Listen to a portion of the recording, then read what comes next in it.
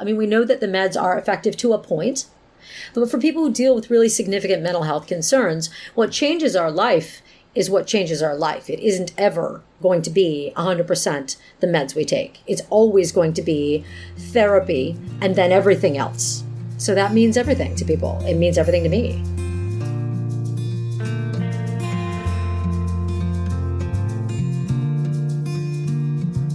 Welcome to Zestful Aging, where I interview inspiring and influential guests who are making their mark on the world and contributing to the common good.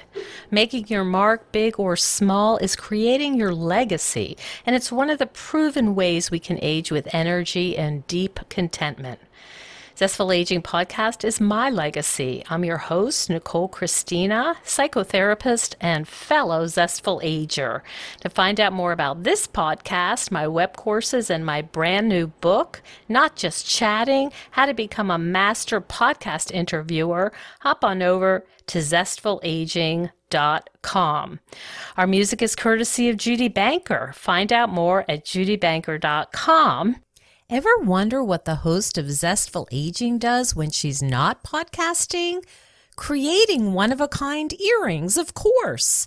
I've just opened an Etsy shop called Zestful Design, no S, and it showcases my fun, comfortable, and zesty polymer earrings. These earrings are fun to make and fun to wear. So check out my new shop, Zestful Design, on Etsy. And as always, I've got my little loyal Jack Russell Sparky right beside me, and I have a new puppy, Frankie, who's causing havoc upstairs. So you might hear some of Frankie's bouncing. But we have a great interview for you today. Marya Hornbacher is an award-winning journalist and a New York Times best-selling author of 5 books. Her work is deeply personal and covers her experiences with mental illness, addiction, and her battle with eating disorders. And as many of you know, I'm a clinician who deals with eating disorders, and I first came upon her work. She wrote a book entitled Wasted, which it was very profound book. And we're going to talk to her today about a lot of different things. She, as I said, she talks very honestly about mental illness and addiction, but we're also going to talk to her about embarking on a solo life after being partnered. And also, I'm curious to talk with her about the stigma of mental illness and how her books are received now. And if this is sort of a time and place that's pertinent for those kind of discussions. So welcome to the show, Marya. Thank you so much for having me. I'm really happy to talk to you finally. As I said, I've read your work, and I know you through Chelsea Clammer, who is also on this podcast. And we can also often say as readers, wow, that book was deeply personal, but you really take this to the next level. Do you think that's fair? No. No? I think it's a great concept. The idea of deeply personal, I think, is code for honest. And so I think I like it as a phrase. It doesn't mean anything to me personally because, my personal life is very much my personal life. And so the books in which I am honest about mental health struggles, and the issues that surround those and perhaps create them, those are honest books. I think when we talk about what is, personal or raw or gritty or all that language we use to talk about people being honest about their own experience, I think what it implies more than anything is a discomfort that readers and people in the world may have with people being honest about subjects they aren't comfortable with. So it's not personal to me to talk about mental illness. What's personal to me is to talk about what do I wear when I'm sleeping? You know what I mean? That's personal to me. My private life is actually quite private. My mental health struggles, because they are common, because they are shared, millions and millions of people share those experiences. Why would that be private? It's a public health crisis. And why would it be something I keep close to my chest? To me, the answer is always, well, I should be probably ashamed of it, but in fact, I'm not. So, yeah. So you do know that that's a unique perspective, and we may celebrate it, but not everyone shares your confidence to say, hey, I've got a condition that is still deeply stigmatized, and I'm going to tell you all about it. Sure. I mean, not everybody does. No, but a lot of people are on Facebook talking about their boyfriend dramas. I'm not. To me, that's personal. You know what I mean? To me, there's a very big difference between what is clinically and culturally significant, which, right. To me, public health crises are, whereas a lot of people are on Facebook ranting and talking about things they haven't processed, things they haven't worked through. To me, that's exposing a personal life. I don't do that. I talk about things that I've done research on. I've talked about things that I've done a lot of work on myself. I mean, the books, and this is true of any book that goes into the world has been not just written, but edited and edited and edited, translated into dozens of languages and printed millions of times. And so in that sense, these millions of books floating around the world with my byline on them, are those personal to me? Not particularly. Mm-hmm. So, it's funny. One of the questions I like to ask authors is, what's it like putting yourself out there and having total strangers read all about some struggles, really difficult times? And it sounds like for you, you're not caught up in the shame of that. You're saying me and a lot of other people, and here's what it looks like.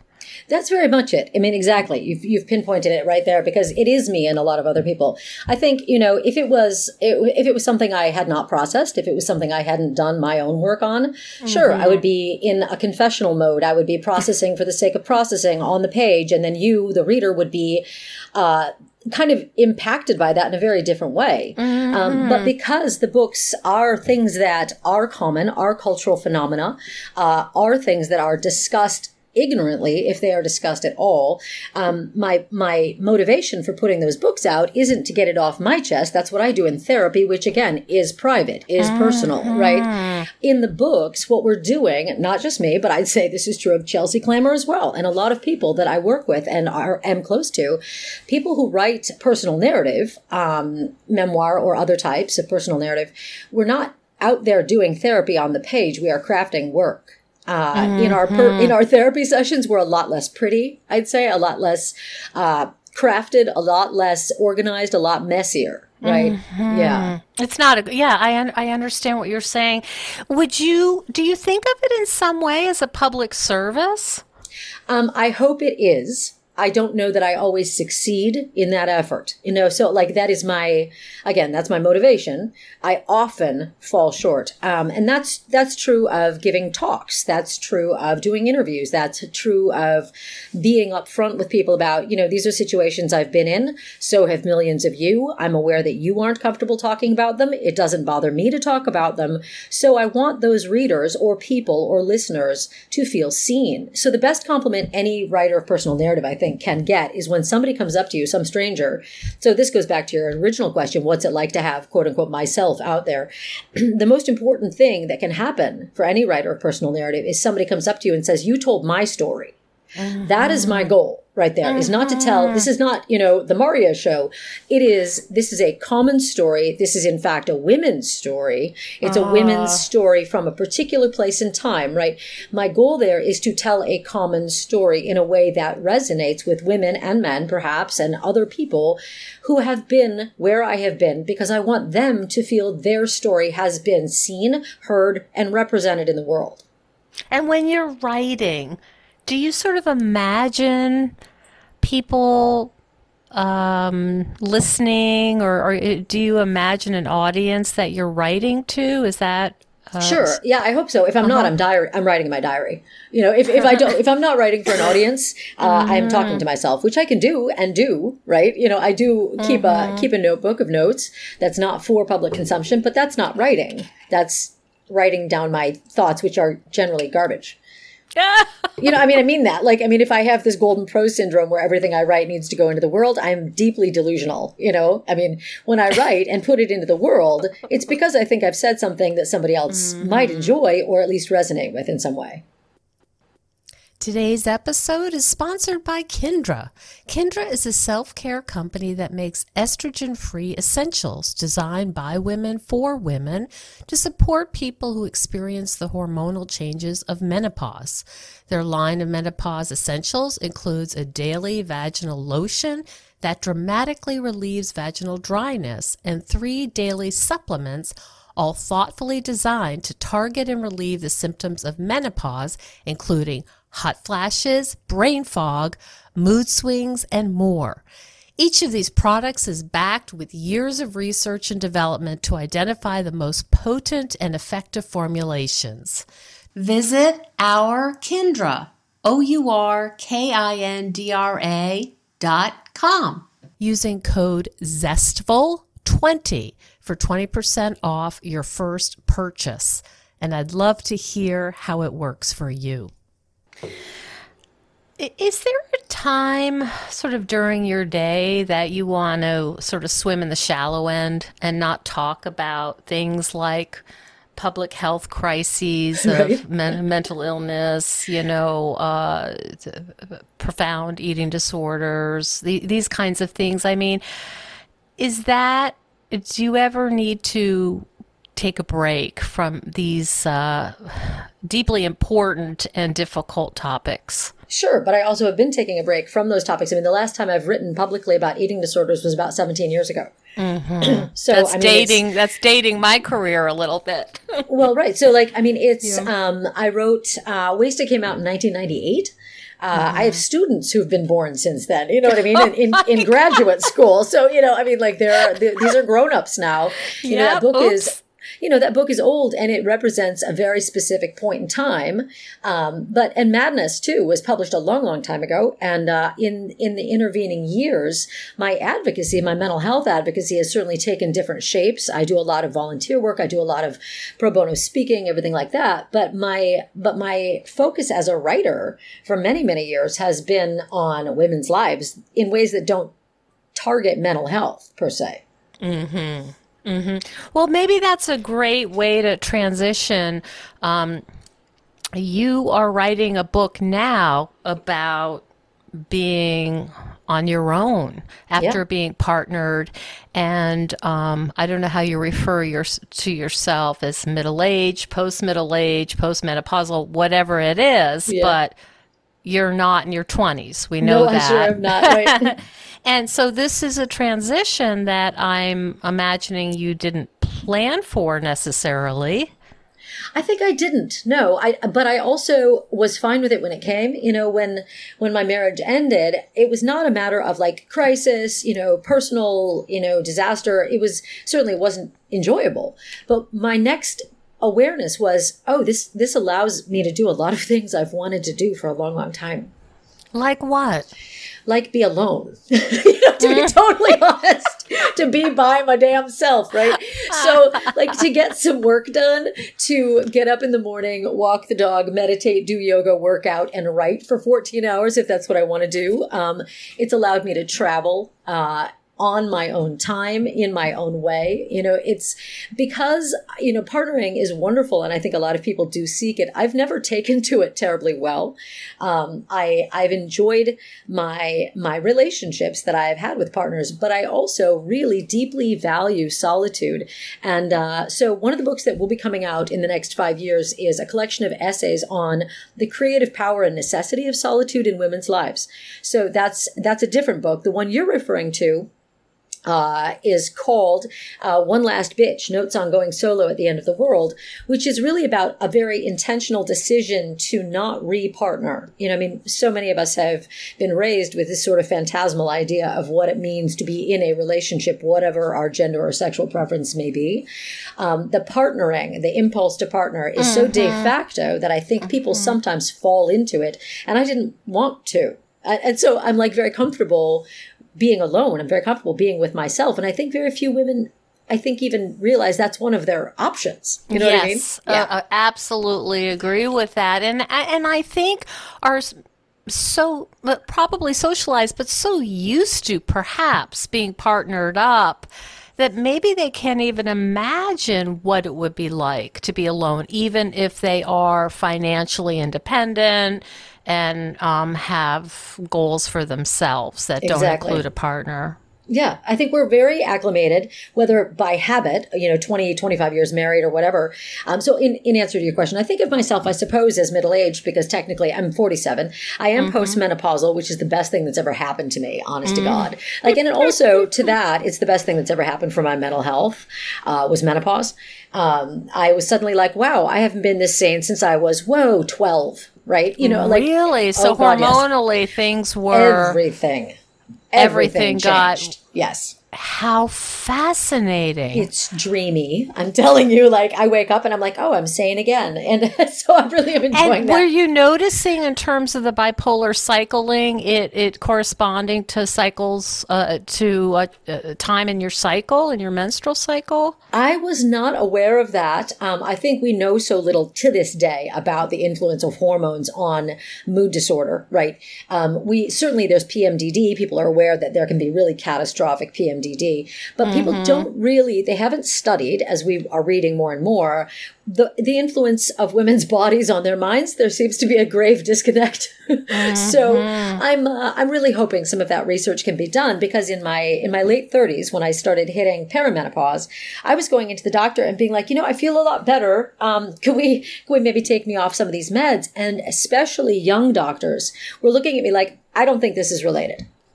And I'm going, okay, but it's my body and you're 14. You know what I mean? That's, oh my goodness. Is that ever true? So I really found myself grappling with the medical institutions in a very different way. And over time, I had to get a lot of kitchen wisdom from women who'd gone through the process themselves and say, this worked, this didn't, this did, this helped, this didn't, this was a disaster, whatever. So going through that process actually really kind of entrenched my sense of trust in the women in my life. Then having gone through that process, the habituation of being in relationship for so long, I found myself for the first year that I usually refer to it as being solo, being unpartnered, simply because it's not single seems to signal to people that I'm looking for a partner, whereas solo, I hope, allows people to see that it is a decision. It is a place I am in my life, and I'm happy with it. It's a choice. And so I don't know that everybody makes that distinction, but it's how I make the distinction in my own head. I see. That first year, I was really struggling with realizing I didn't know how to shape my day, right? So I had been a caretaker. My husband was very sick. And I was his primary caretaker for many, many years, 10 years or so, the last 10 years of our relationship. And so everything in my life defaulted to anything can be canceled if there's an emergency. Everything I want to do in my life comes second or 14th or 87th because I need to make dinner, call the nurse, check the oxygen, all the things, right? And I don't begrudge that, and I certainly don't resent it. It's just the fact of how it was. But once I was out of that situation, I found myself going, I don't know how to structure 24 hours. If it's my 24 hours. And that actually made me so sad that I'm like, well, figure it out. You know what I mean? So that's been the process, is figuring out what do I choose for myself? What are the options available to me? I'm doing some of the strangest things. I can't ever have told you. I would never have thought that I would be doing some of the things that I do now just to try them. This is great, because these are conversations I've had with many women, and in fact my clients too, who say, I don't know who I am. I know I'm a great teacher or a great caregiver or a great parent. And I will ask them questions. Well, what do you like? And they look at me like, is that a trick question? Right. And so we'll go back to, what did you used to do when you were 5? And they say, I drew, I took pictures. And then, we sort of work on that. What have you rediscovered about yourself now that you're solo? Oh, so much. I was an only child, for one thing. And so if we go back to my 5, what did I do with those days? I played. I wrote. Honestly, I climbed trees. I was outside all the time. And so if I look at, fast forward 42 years, I am outside all the time. Oh, wow. Now, honestly, I'm literally writing in the park. I'm writing at coffee shops outdoors. I'm hiking constantly. But I'm also doing some fun stuff that I never had thought that I would even want to do. I'm doing a lot of photography. I'm doing some art modeling. I just started taking aerial silks Dancing. Yes. Oh my goodness. I've done, all these years I've done yoga. I've done, I'm very active physically. And that certainly has contributed to the fact that now that I'm 47, I'm in the best shape of my life. I'm able to do silks. And like what? No one told me that pushing 50 would feel like this. Honestly, and I will tell you, just to be totally frank, because this is a podcast and not the FCC, I spent some time with he's not a partner, but he is an intimate friend and we have a good time. We were in bed the other night and he goes, "Isn't getting old great?" And we just laughed. I mean, we were howling. I'm like, it is. You're describing a sort of freedom and intentionality. There's no default to this. You're really making it up as you go along. Very much so, yeah. And it's a joy. It is a joy. Is there, you alluded before, like, how do I structure my day and it being sad? I mean, one of the things that I talk to women about is that just they're so afraid of, like, well, what if I don't like it? Or what if I don't, I'm like, you don't sign up for something that's a 6-month commitment. You go and you try something at the library that they're putting on and you can survive an hour if you're not. Yes. It is interesting. I mean, you have I think you've had to develop a confidence in some ways, but many women, I think, are just so perplexed by this that taking the first step feels very frightening, very vulnerable. It does. It feels, I listened to a student a couple years back. I was just walking into class one day and I was talking about, students were asking me, "What are you working on?" It was right when I was wrapping up this collection of essays on women in solitude. And I said, "I'm working on a collection of essays about women in solitude." This young woman, maybe 19, 20, said, I hate solitude. And I was just befuddled. I said, "Why? What? Don't you want it sometimes?" She's like, "No, I find it really scary. I get really uncomfortable." And I'm like, that's why I'm writing it. Is because it wasn't just my generation or the great generation. It wasn't just any one generation. That fear of being alone endures, is taught, is perpetuated. And so I do feel that I'm now at this kind of tipping point in my own life. I mean, certainly I'm well past half, but I am young enough now that I can model to younger women that it is not only okay to be alone, it may be preferable for you. Even if it's just for a period, even if it's not something you later, I mean, maybe when I'm 90, I'll want to get married again. Very unlikely. But at this point, I'm willing to say, this is the period when I get all my hours. If I choose to spend those with a date, I can do that. If I choose to spend them with my, elderly parents, I can do that. If I choose to spend them literally working on the same paragraph for 24 hours, I can do that too. And that to me is freedom that we elect. And yes, at first there is a vulnerability, and there are certainly days where I'm like, "Marya, shut up, with your thoughts and your feelings in your head. I get very tired of being with myself some days. And those are days I spend outside. There's an easy fix to that. I go outside. You know what I've noticed, and certainly I'm not the only one to make this observation, is literally people can't even grocery shop themselves. They're on, or I was in Target the other night. I'm like, do you really have to have a conversation on your phone all the time? I mean, you're buying toothpaste, Yes. And it just really judgmental, but it doesn't sound like it's that important. It's just chitty chat. And I wonder if you're noticing that too, and if that connects with this fear of being quiet and with your own thoughts, even if you're doing some dumb errand. Yes, I think it does connect to that. And I think, the element of connectivity, the element of our constant accessibility is a big piece of that. So this younger women than me are raised on having been on their phones, on FaceTime, on some connection, one portal or another, constant accessibility.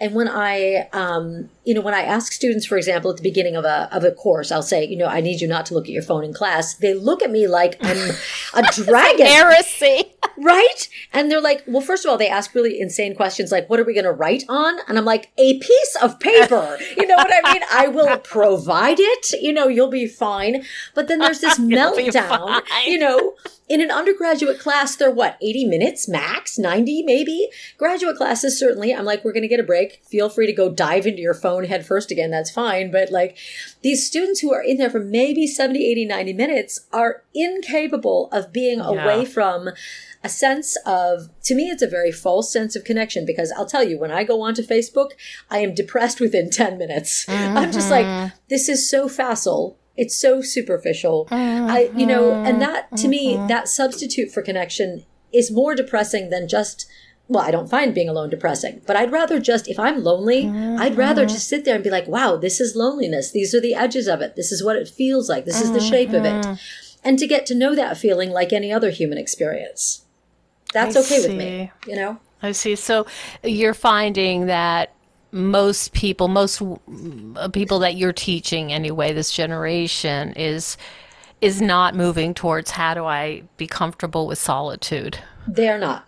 They're not. And it worries me actually for them. I think also, they are, so I got my first cell phone when I was like 25, right? Internet hit when I was in my early 20s. So I had a whole childhood and adolescence, young adulthood without the constant accessibility. And I have never really found it to be much of an improvement to have this constant accessibility. I leave my phone a lot. I leave it around because I don't want to be pinged every 7 seconds. I really don't. And I also don't know a world. I don't have the experience of these younger people, which is that they don't know what it's like not to have a virtual self. They don't know. I think the issue is they don't know the feeling of being a private self. And that concerns me. Is there, I think about, circling back to mental illness and these kinds of things, and people talking more openly about perhaps being perpetrated on or being victims of abuse, and in some ways that helping, I think, the stigma, right? But also, is there some loss of personal privacy? I think so. And I think that actually feeds the original question, which was, you write deeply personal work. And I'm like, nobody even knows where I live. My private life is incredibly private. And all of the quote unquote facts you can find about me online in this virtual self aren't almost any of them accurate. So like, it's like 2 husbands behind, I'm born in the wrong town. You can find all this garbage and feel very confident that you know me personally. And I can assure you, you do not. And so that's sort of the thing, is like, yes, there is a lessening of stigma, but I don't think our primary issue with mental health is stigma, because yes, we're more public about mental health concerns now, but there's no more money going to fixing them. And so like, until we put our money where our mouth is, honest to God, and until we start doing the research on things that we do know work, like the psychosocial treatments, we're going to keep funneling money into a very particular hope of a magic bullet and talking a good game about let's change the stigma. Well, and then everybody feels better about having a mental illness, but it doesn't change the illness. So what I want is for us to start actively on the ground in our towns, in our communities, going out and saying, how can we live better? How can we make life better for our fellow people who deal with these issues? And so to that extent, is talking about my own health struggles, is it private? Sure, I suppose. But it's not, nobody at the NIH is trying to develop a med because I broke the stigma. However, at the mental health clubhouse where I teach a writing group for free twice a week, those people, their lessening of stigma, that's meaningful. Those people's lives are changing, as is mine. That, to me, is much more significant work than breaking stigma at a public level. What's that like for you teaching at a clubhouse? And for listeners who don't know, it's a particular model, and maybe you'd like to explain it better. Sure, because you I probably love have it. the words. Okay. Oh, I don't have the wording down exactly. I don't have their buzzline, but Clubhouse International is a model based on, peer support to some extent. It's not like peer support as they use it in the VA for therapeutic purposes, it is very much a cultural, community-based model. So a clubhouse is literally this, it's down the street from me.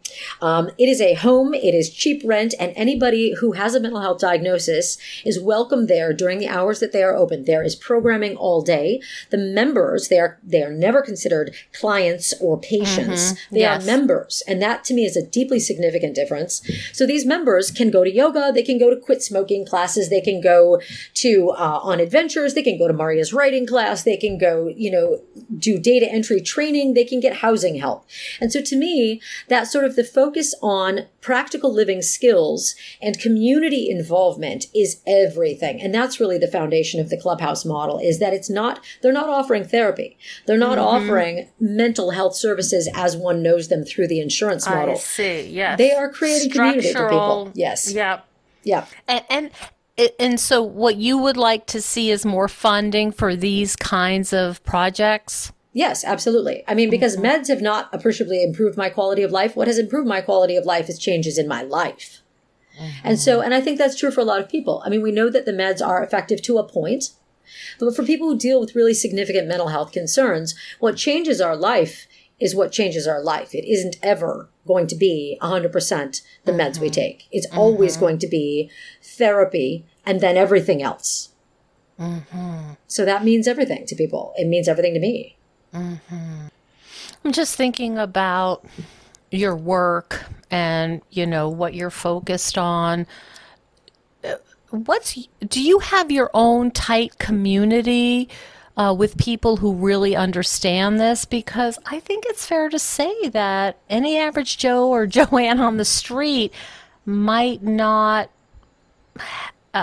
understand some of these views and might not be accustomed to thinking about things in this way, might be ignorant.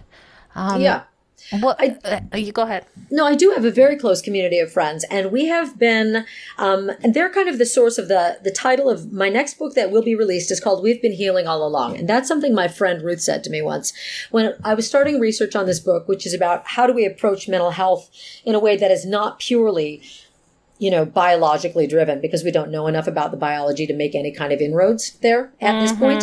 And so my hope is that this, as I said before, this kitchen wisdom that we have in our communities amongst ourselves that say, that med put me in the hospital, or that med has been helpful, or that one, you know what I mean? Like the kitchen wisdom of talking to people who are, I hate the old phrase functioning. We're thriving in a really different way than I honestly think a lot of people who've never had a mental health issue can do.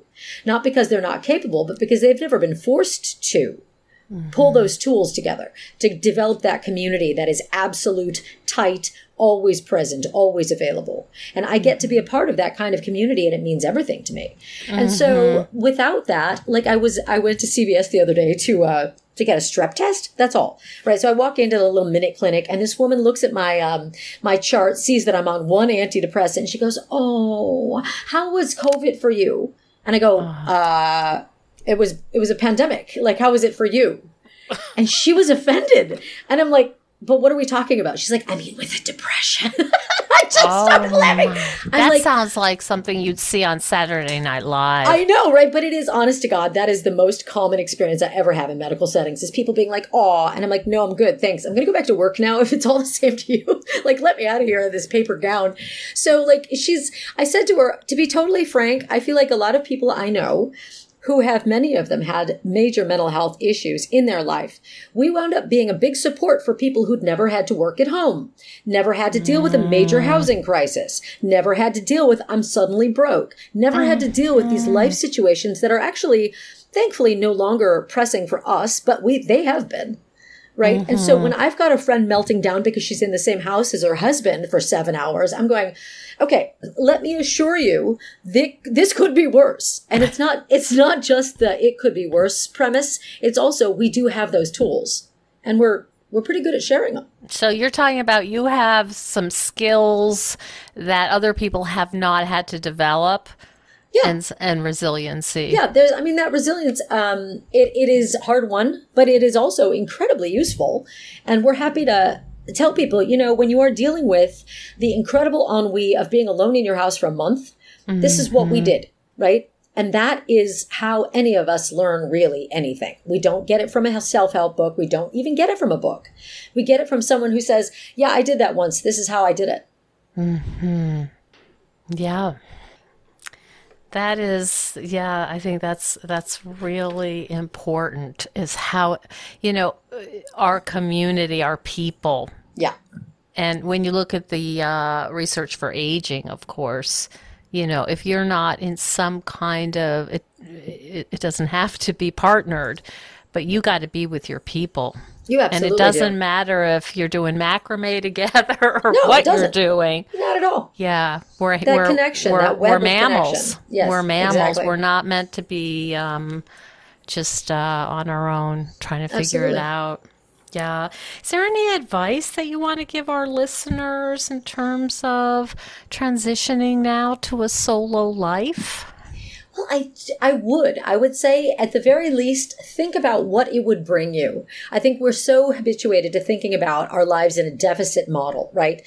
I don't have this. If I do that, I won't have that. I'll be this. I'll be that. None of these things are good. And I'm thinking now about my life in a very, very surplus model. Like, what do I need baseline? And also, what else is possible in this situation where I am right now with the resources I have? What resources do I maybe need to cultivate to get to other things I want to do? But not just because I have a deficit. Now it's really a matter of, do I feel like taking a dance class? Do I feel like learning how to make slow food? What do I want to learn now? That sort of, what are my opportunities? And that's how a solo life has come to seem so lovely to me, is that it just gives such deep opportunity for developing my curiosity, my learning, my growth as a person. Yeah, I think that's just so well said. I mean, this is what I talk to with other women, just trying to struggle, what would it look like? What would it feel like? And I love the expression, the surplus model. Yes. As a clinician, we talk about, strength-based and all this, but surplus is beautiful. And I would say, if you're I guess middle class or whatever, you have enough money to pay your bills and maybe a little extra, we can look at that as surplus, and it certainly is, since most of the world doesn't have clean drinking water. Exactly. Boy, wouldn't that be a different perspective and have us making different decisions that open our lives up. Yes, exactly. That opening outward is so much of what it feels like to me. Is I'm not, there's no acquisitiveness at this age for me. Like, what am I hoarding things for? Like, what do I need things for? Things, objects, material stuff. If I have my baseline covered, if I can keep a roof over my head and keep myself reasonably well fed, I'm good. And if there is then that surplus, then it becomes a matter not just of like, what do I want to blow it on? It becomes a matter of who doesn't have some. And that surplus does need to go outward. It needs to fold outward for me. And that matters too. Yeah. Sharing the surplus. Yeah. So it's not just an emotional model, but really a fiscal model as well for me as an individual. That's important to you to make sure everyone has the justice. You're talking about justice. Yeah. Economic justice means a lot to me. And also time, temporal justice. A lot of times, I can't give huge amounts of money. A lot of times what I can give is time and presence. And because I have that now, because there is a surplus, it makes me available for things that that somebody else doesn't have the time to do. Sharing of yourself. And again, we're going to go back to the aging research, and that is those are the golden nuggets. Exactly. What can I share? What can I teach? What's my legacy? And what's going to be left when I'm gone? What have I contributed? Yep, that's it. Yeah, that's it. Oh, it was so delightful to talk to you. I'm so glad we were able to have this shared time, and I really appreciate your work. And thank you so much. Well, thank you so much for having me. It's been a joy to talk to you. Thank you so much for joining us on Zestful Aging. If you like the podcast, please share it with some of your friends. I love to hear from my listeners. Send me an email at NicoleChristina.com. It's no secret that everyone's feeling pretty restless and unsettled right now.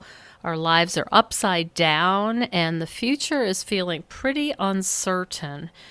But if you're anything like me, organizing my stuff can help me feel a little calmer. It's something I can do to help me feel a little more in control and in charge of my own life. If you think decluttering could help you feel better and you could use a little assistance with that, check out the online course I've developed with professional organizer and designer Carrie Luderin. It's called Too Much Stuff. And Too Much Stuff is different from other courses or articles or guidance you may have used up. We give you clear steps to deal with the clutter and the tools to help you face the overwhelming feelings and the emotions that come up when we're going through our clutter. And a lot of those emotions are just feeling anxious or guilty or just basically flooded with a lot of different confusing feelings. The course is really practical. It's realistic. The lessons are short and punchy, and they're really manageable. We're not trying to set you up for some long exploratory, super in-depth, burdensome experience. We want something really helpful for you right now. We all need help with our anxiety. So being surrounded by more calm and less chaos can really help. So now's a good time to clear out the clutter so we can focus on what's really important in our lives. So find out more at zestfulaging.com. You'll see more about this under the web courses tab. If you have any questions, just shoot me an email at zestfulaging@gmail.com. Thanks so much. And stay tuned next week for another interview with a fascinating and inspiring guest.